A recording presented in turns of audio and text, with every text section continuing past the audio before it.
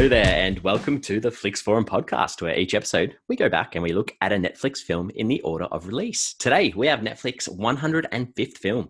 It's the 2018 French mystery thriller, The Most Assassinated Woman in the World, or in French, and I will stuff this up, it's La Femme la plus assassinée du monde. It's directed by Franck Ribéry, and it stars Anna Morgales, Niels Schneider, Eric Godon, Cissé Duparc, Andre Wilms, and Michelle Fowl. I am Jesse, and I'm here with MJ. How are you?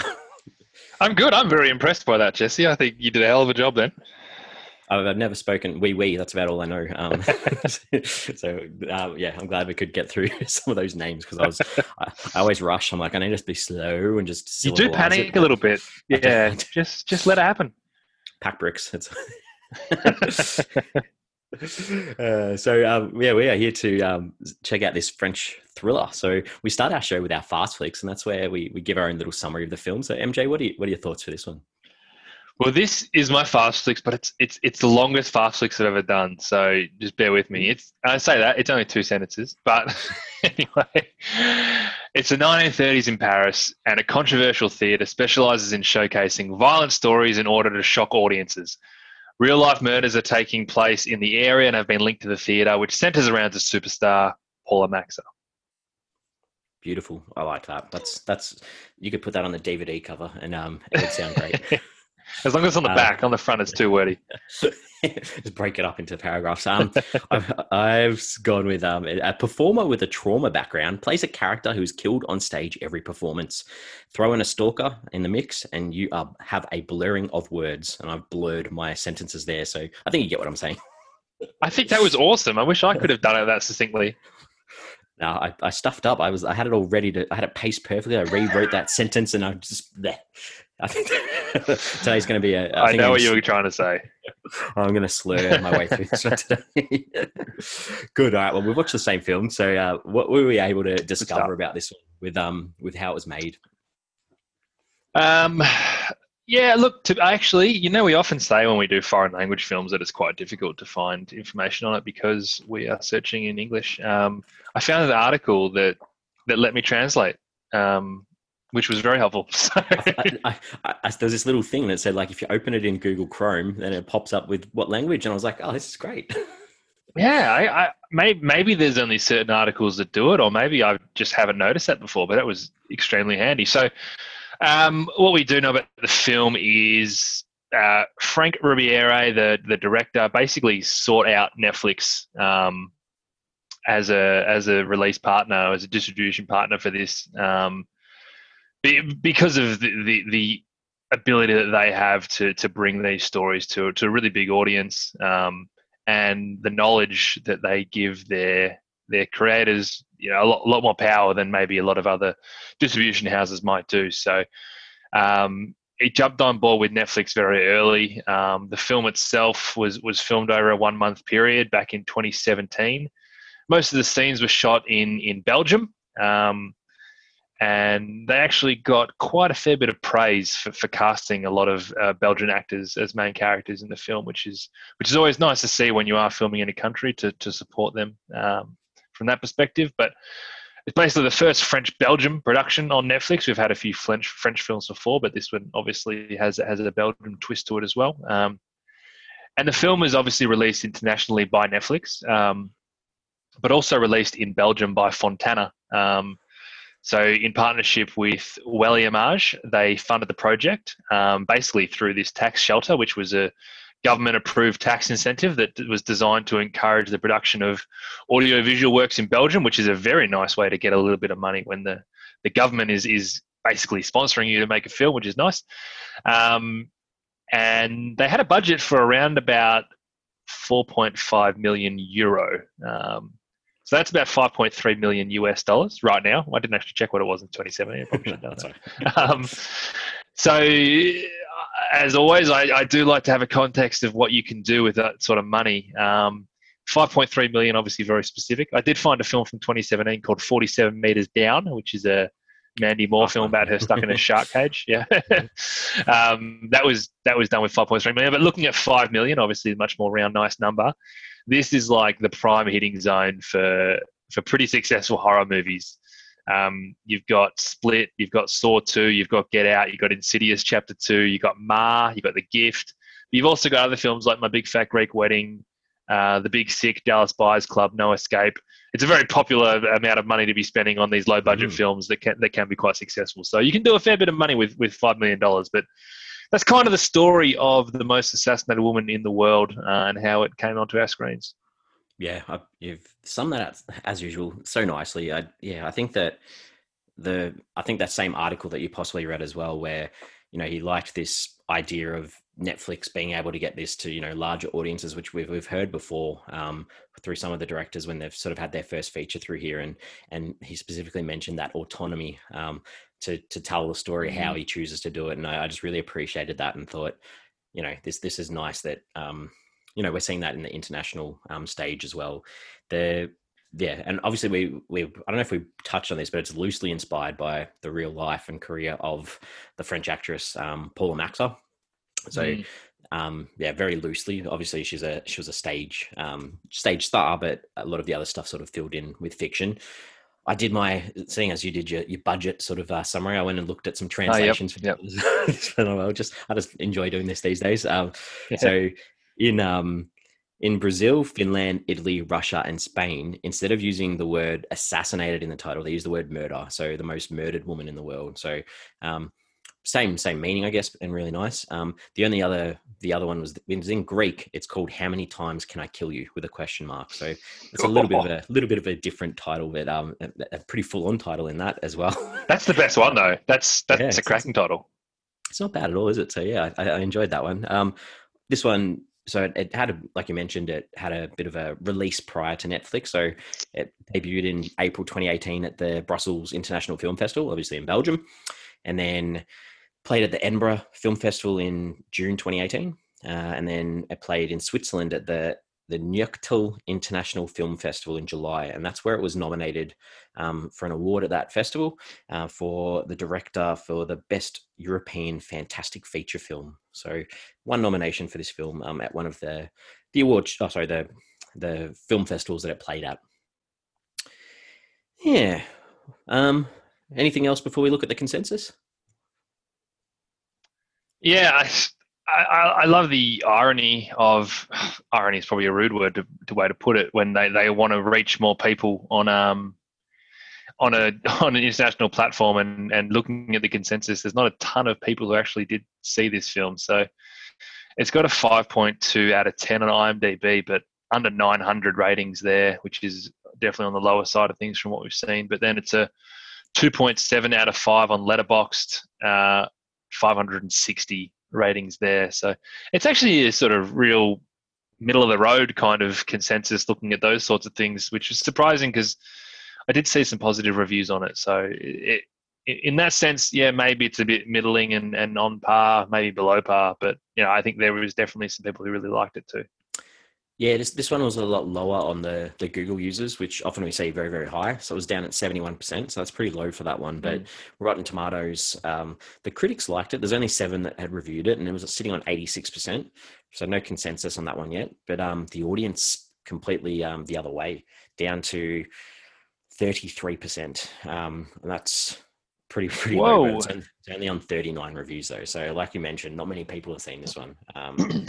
Yeah, which is very, very.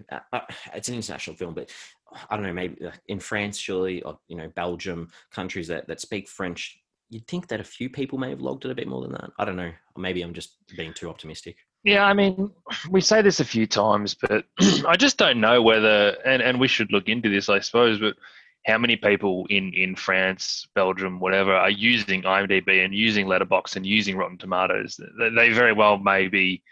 US, Australia, UK kind of platforms, and here we are trying to say that not many people have watched it. It's like, well, we've not even heard of it. So exactly. All right, good. Well, let's lead into our early thoughts for this one then. What are your early thoughts for this? I generally enjoyed it. I liked the darkness to it. I enjoyed the mystery. I was intrigued by couple of the characters, and whilst there are definitely a few pieces of the storytelling that fell a bit flat, in general it did have my attention for the entirety of the film. I appreciated the dedication to what was a pretty unique setting for a movie. Within the grand Guggenol theatre and the focus on these naturalistic horror, murder, gore shows, it's not going to appeal to a lot of people in 2018, but I kind of dug it. I kind of switched roles from watching the movie to sitting in the audience in the 1930s, and like I was watching these shows, and like, yeah, they've aged, but you put yourself in the shoes and you can respect the dedication to that portrayal. I thought it was pretty cool. Yeah, I'm along the same lines. I was pretty engaged because I wanted to know more about Paula and know more about this stalker, and the reveal throughout was. I probably had a little bit of some issues with it, and I don't know whether that's in the translation, but there were some bits throughout that I struggled with, but I guess it held my attention. But yeah, I think visually this was quite impressive, especially the practical effects. I thought they were really excellent, and they, on the screen they looked, so good. So imagine what they would have looked like you mentioned, if you were sitting in that audience as well. So definitely had me going, wanting to continue right through to the end, which is good. Okay. Character time. Yeah. Let's get into our characters and have a chat about these. There's a whole range of characters in this one, but I think we'll just focus on. I think there's only a few that we really need to talk about. So how about you start us off with the main character, Paula. Fill us in on her. Yeah, so Paula was quite a presence, right? Like that voice, that confidence, the traumatic past, and that kind of standoffish nature. I found it to be just a really engaging lead character, but I like the fact that she was kind of one step ahead of the audience. I think you probably don't know this until the end, but you get that vibe while you're watching. It's almost in a meta kind of way how much, and I guess it's. Hang on, we haven't done a spoiler alert yet. So I'm just going to say we will spoil the film if you haven't seen it and you do want to watch it. We are going to spoil the film, and I'm about to do it right now. So you kind of notice right at the right at the very end when she looks at the camera and talks to the camera. There's that voiceover. It just feels very meta. It's almost like she's taking you into this mystery story of her life, and she knows everything that's going to happen, but you don't know that she knows. And I kind of found that really fascinating throughout the film. And I also thought it was a brilliant performance from Anna Muglialis. Yeah. I couldn't agree more. I think that there's a very, very complex character that haunted by the death of, or the murder of the sister, and like you mentioned, the performance by Anna Muglialis. I'll probably butcher that as well. I thought it was like excellent, and the performance and the believability of that character. Was just really, really good. And there's a couple of things throughout the film that through that performance highlighted other things through the filmmaking techniques that really impressed me, I guess, especially with the performances on the stage in the film. And I'll probably get to them a little bit later in the scenes, but really, really, really impressive performance. And she was that character, which was good. Who have you got next? We got Jean next. As a character, he was kind of really working for me as well.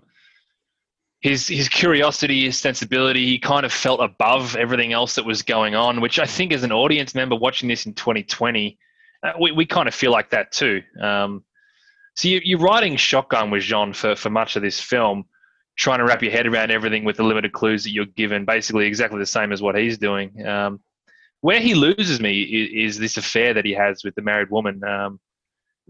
This subplot in general didn't work for me. I think it aided parts of the story on a really surface level, but it never quite came together. And it actually took my connection away from Jean, which was kind of detrimental in the film in a sense. So I liked him, but he lost me by the end of it, which was a shame.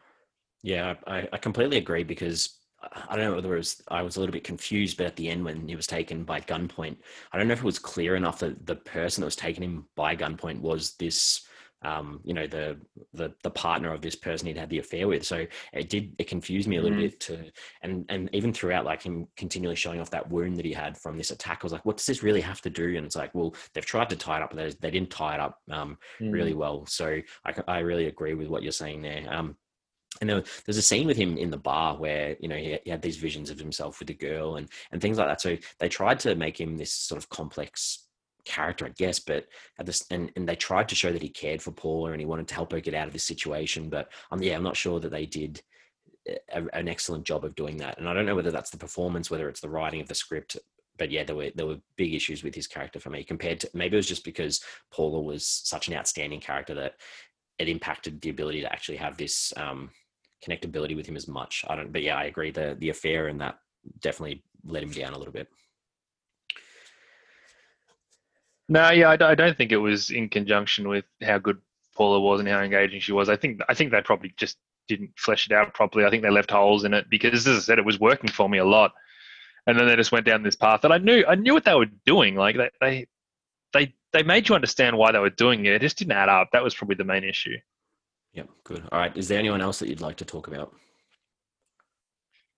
I definitely want to talk about Paul because a lot of the mystery and the intrigue of the film for me actually revolves around Paul, which is good because you don't really suspect that to be the case, but bad because it actually left me with a fair few unanswered questions. And like what I do know is that Paul is the guy who cares deeply for Paula, almost romantically, I think, but probably operates in more of a father figure type protector role in a world where she doesn't really have anyone else in that role.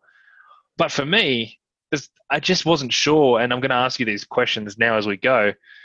Was he in on the whole Eugene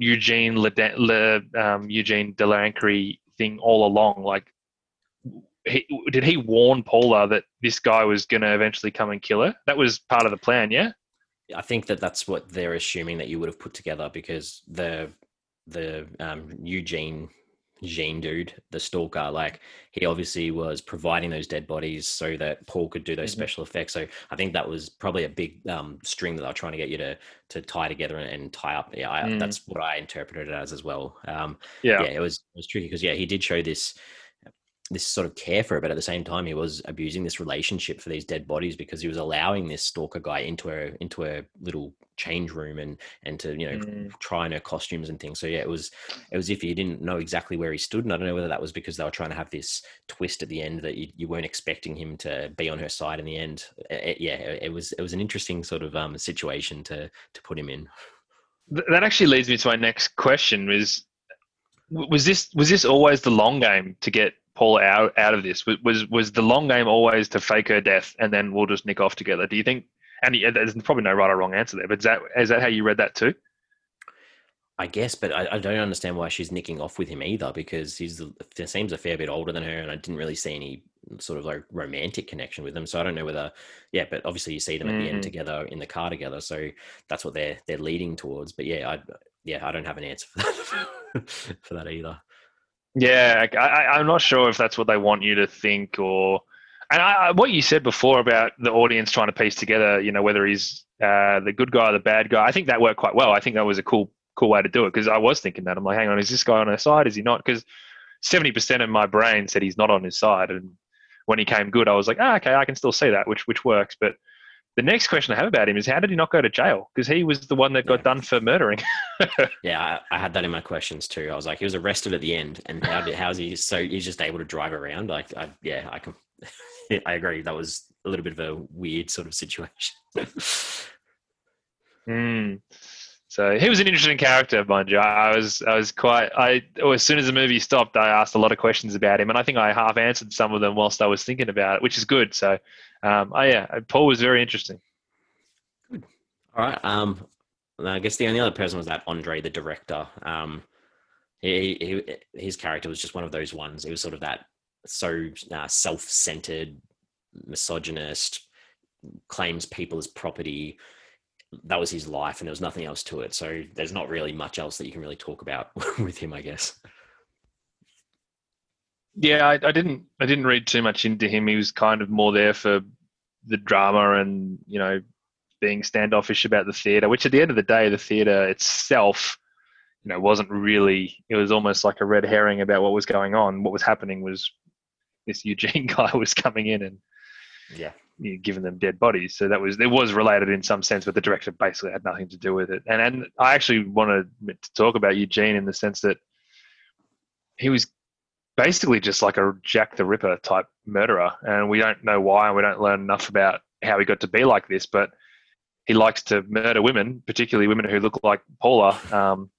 And to be honest, that walking stick that he's got made for some really good audio in those dark scenes to add to that eeriness, that big clunk, clunk, clunk. So Yeah. I don't mind him as a killer. I think it was all right. Yeah, good. All right. I think we're ready to sort of move on a little bit from the characters, I guess, and we can talk about the director, Yep. Franchik Ribieri. First feature, done a lot of docos, mainly known for doing a lot of producing, I guess. But I really loved this quote that he'd attributed to this film, and he said, "Viewers want to see the films where they want, when they want, and at the right price." And I just think that ties in so nicely with this whole Netflix idea. So that was all I wanted to say about him. I thought that was such a good line. It's becoming the norm now. I think when we started doing this podcast 105 movies ago, but one of the big things we were taking out of what the directors were saying was like, it's a bit of a change to think about the fact that this isn't going to release in cinemas, and now it's just like it's really getting pretty normal that things get streamed before anything else. So it's changed very quickly. All right, time for some scenes. What are some scenes from this one that you liked? Yeah, I only got a few, but I really liked the opening. I think basically the opening credits scene when they just basically had that eerie murder. So that just the darkness and the smoke and the mystery just drew me into the film without a word being spoken. Trying to figure out whether we were seeing two different people in this scene, and then obviously ends up with a woman getting stabbed. Thought it was done really, really well. The next one I do have is the scene that you sort of mentioned before when Eugene goes into Paula's makeup room, whatever her little room is backstage, and puts on her wig and puts on the makeup and reveals that he delivers the corpses and basically says he wants to kill Paula. And I thought the whole thing was just really exciting. It was obviously very explicit the way that it explained everything to us, but it was pretty, chilled and terrifying, and just didn't see it coming. I thought it was great. And the final scene that I do have was basically the entire finale scene where Paula dies on stage, but from it's probably like a 10-minute sequence of her doing that scene, and you're like, she's going to actually get killed. She's going to actually get killed. And she gets her throat slit, and then the blood goes onto the crowd. And then obviously they take the body backstage. And then you probably realize it like 30 seconds before that she's not actually dead, or I did anyway. And just everything, that bait and switch was just a really, really good scene, and probably the most memorable of the film. Good, yeah, all really good scenes. I've got a couple of others that, I think they're all very, very similar, and a lot of them lead in with those practical effects being really well done. And it started off at the start with, you got the hands falling off, the stabbing in the eye with the scissors, face bleedings. I really appreciated that they did it in a way that, as an audience, we could see the trickery. So it wasn't like they were doing it to sort of turn this into a supernatural or unbelievable sort of film. It was like, we're in on what's happening, which I really appreciated. I thought that was really, really well done. Great call. And the same, like, I didn't mind like these visions that she was having of being attacked in the cafe and then seeing her sister in the bathtub, and it follows on for me, like from the start. Like, there's this scene where you've got a guy dressed up as the Black Death sort of dude with the beak, and he sort of plucks out the heart out of her body, and then there's this hole that the camera sort of goes through the body. And this was the first one to me that the illusion wasn't explained, and I just really appreciated that as an audience member. Now I couldn't work that out, so that meant maybe this isn't all as fake as we possibly think it is. Like, there's more reality to it than all the makeup and costumes and things. So I really thought that was done really, really well. And then finally the scene in the bedroom with Jean and Paula. Just there's the camera's on this high angle looking down on the bed, and the bed the camera starts spinning, and that's when we get that full reveal of the story of the sister. And then at the end, the camera sort of pulls and keeps rotating. I just thought it was a really cool way of telling that backstory without just them having a conversation flashing back. It sort of had more to it than your general sort of little story. So that was nice. All right, that's me done with those ones. That was a cool shot. Yeah, it was good. So what are some things that you necessarily didn't like in this one? Yeah, I did have a little bit of trouble just figuring out what was real and what wasn't. In terms of the flashbacks and them and Paula getting lost in thought, and if it's not real, why isn't it real? I don't think that was as clear as it could have been. I appreciated the reveal, like you said in that story, where they explain it to each other, but it took me a little bit of time to get going with that initially. And with that said, I actually think this would be really beneficial in a rewatch, and maybe those scenes would make a hell of a lot more sense. So.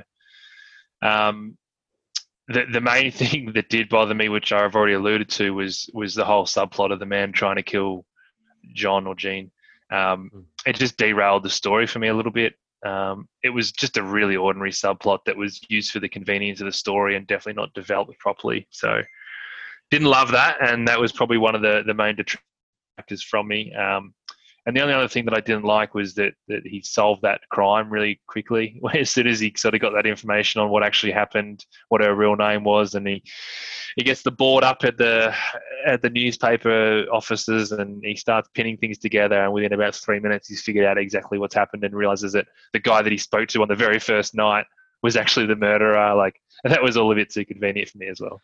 Yeah, that really annoyed me because, he goes to work and his friends gives him all that information on Paula, which we'd already been told as an audience that he already knew. And then, obviously get him to seem solve it so quickly. It's I didn't appreciate that at all. It was very repetitive.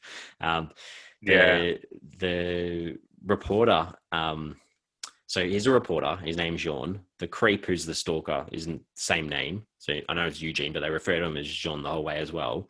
Paula is the actress and Paul is the special effects guy. Surely they could have come up with some different names just for a little bit of clarity. I'm pretty basic, so I need a little bit of simplicity in some character names for me, because that to me was too much. It's a great call, but I think that obviously Paul is based on a real person, but I think Paul was actually based on a real person as well. Yeah, he sure was. He was where was it? He was based on one of Paris's best special effect artists. The fake blood's still used in theaters today. That recipe that he came up with. So, he definitely a real person. But yeah, just change the name. I don't care. Yeah, true. I'll give you that. There's a line that Paula said. I liked her character, except this one line where she said, "Dying on stage every night keeps me alive." I was like, that was just kind of gross. The only other thing was the post-credit scene.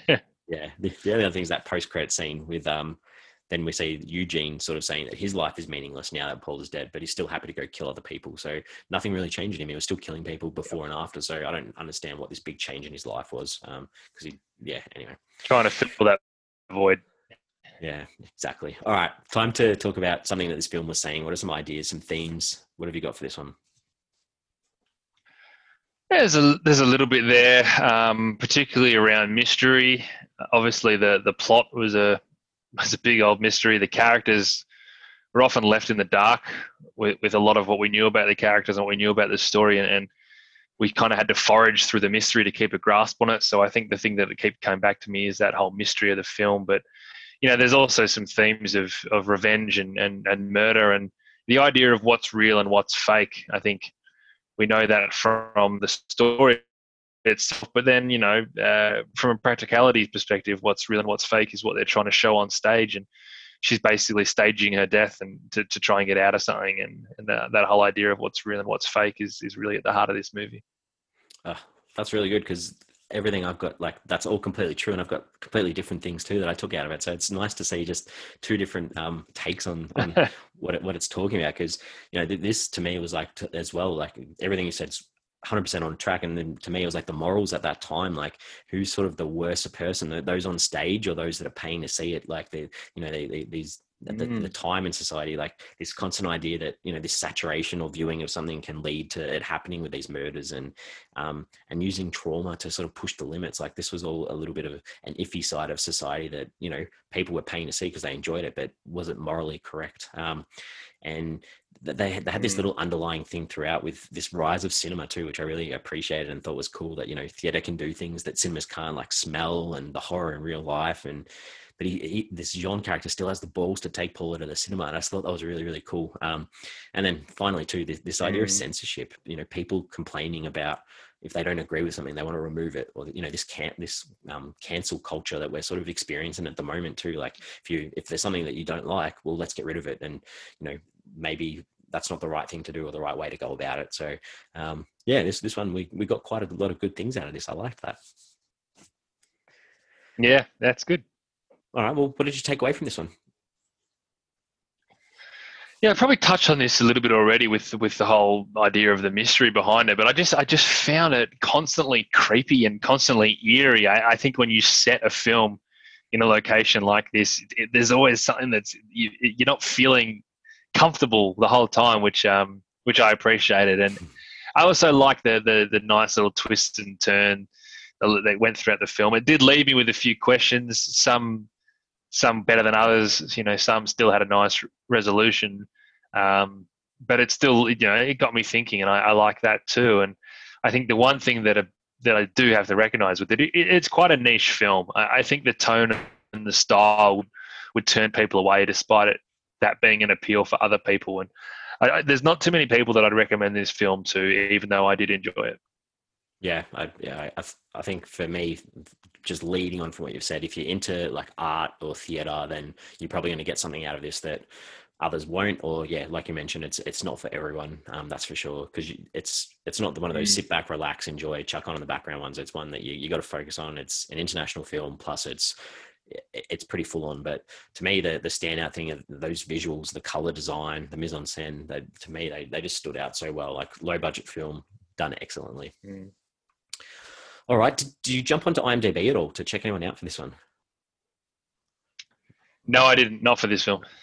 Me either. we can move on and appreciate. We don't know a lot of Belgian actors, I guess. Okay. Question time. You've asked me some already, but have you got any more that you'd like to ask? I've only got one more. I just want to get your take on one of the last shots of the film with the director laughing, crying while he's reading the paper right near the end. No idea. Was that just like him going into a little bit of a loop of insanity, or I don't know what the hell happened then?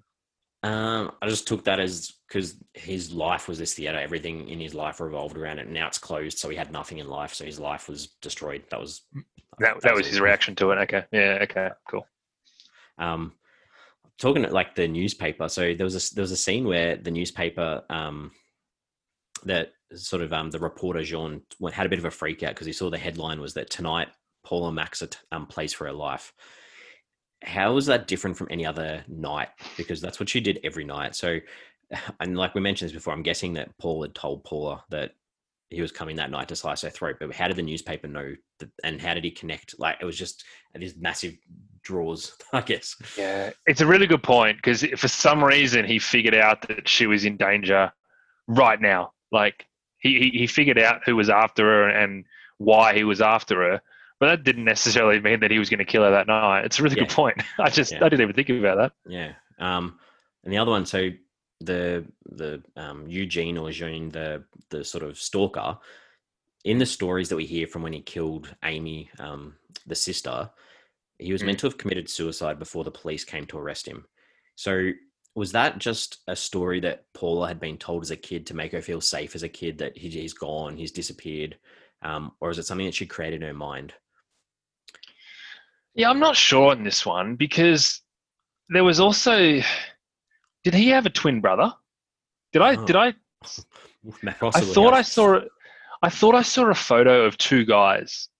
Like they looked exactly the same, but I subsequently looked at this and I didn't think I saw it anywhere, but for some reason in my head, he killed his brother, left his brother on the scene, and then he nicked off and resumed his identity, which is why I think one was called Eugene and one was called Jean or John. But cool. I could have missed that. I could have misread that completely. No, I like that. Last one that I had is the Grand Guignol Theatre. Like, had you ever heard of it before? No, I hadn't. But I did look into it a little bit before this. Yeah, same. I thought that was cool that there's, a couple of directors that they mentioned, like Tarantino has a good knowledge of it. And yeah, it's no Moulin Rouge, but obviously if you're into theatre, then this is something that you probably know. So yeah, I learned something, which is nice from a film. But also it closed down in 1962, I think I read. So Not in the 1930s like this film. No, exactly. All right. Well, I think we're almost ready to wrap this one up, and we give our film a rating out of 5 to give it a Flix Forum average. So, what are your thoughts for this? Final thoughts for this one? So, despite the fact that it didn't push all of my buttons, I did appreciate a lot about this movie. I really enjoyed the darkness. I enjoyed the mystery. Loved the performance from Anna Muglialis. It all came together really nicely to provide me with some historical context, as well as maintaining my interest for the full 100 minutes. It's a really solid 3 stars. I nearly gave it 3.5, but it just, as I've already told you the things I didn't like about it, just couldn't quite get there. So a good 3-star film. No, that's completely fair. I'm going to repeat a lot of what you've just said because I thought it was pretty good too. The performance of Anna Muglialis, I'll keep stuffing that up, as Paula was just so good, and I wanted to know what was going to happen to her character at least, so that kept me going.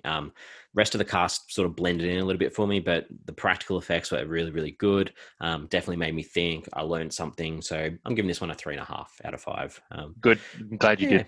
So that'll give us an average of 3.25. Which is 3.25 sits really well with me. Yeah, I'm happy with it. We brought it up. All right. So we have our social. We have Facebook, Twitter, Instagram. We have question of the week. This week, are theatre and cinema on an even playing field in present society? Or is one looked at more glowingly by the public at the moment?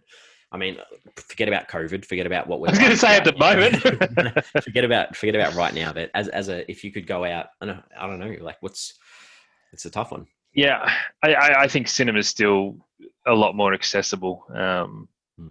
I think there's just a lot more variance in what you can see at a cinema, or whether you can see it or not, whether you know what you can see. And look, I know for us living in Melbourne, you don't tend to go to the theatre unless you're going, out to the city to see it, whereas you can go to the cinema 5 minutes down the road. So it's a lot more costly too.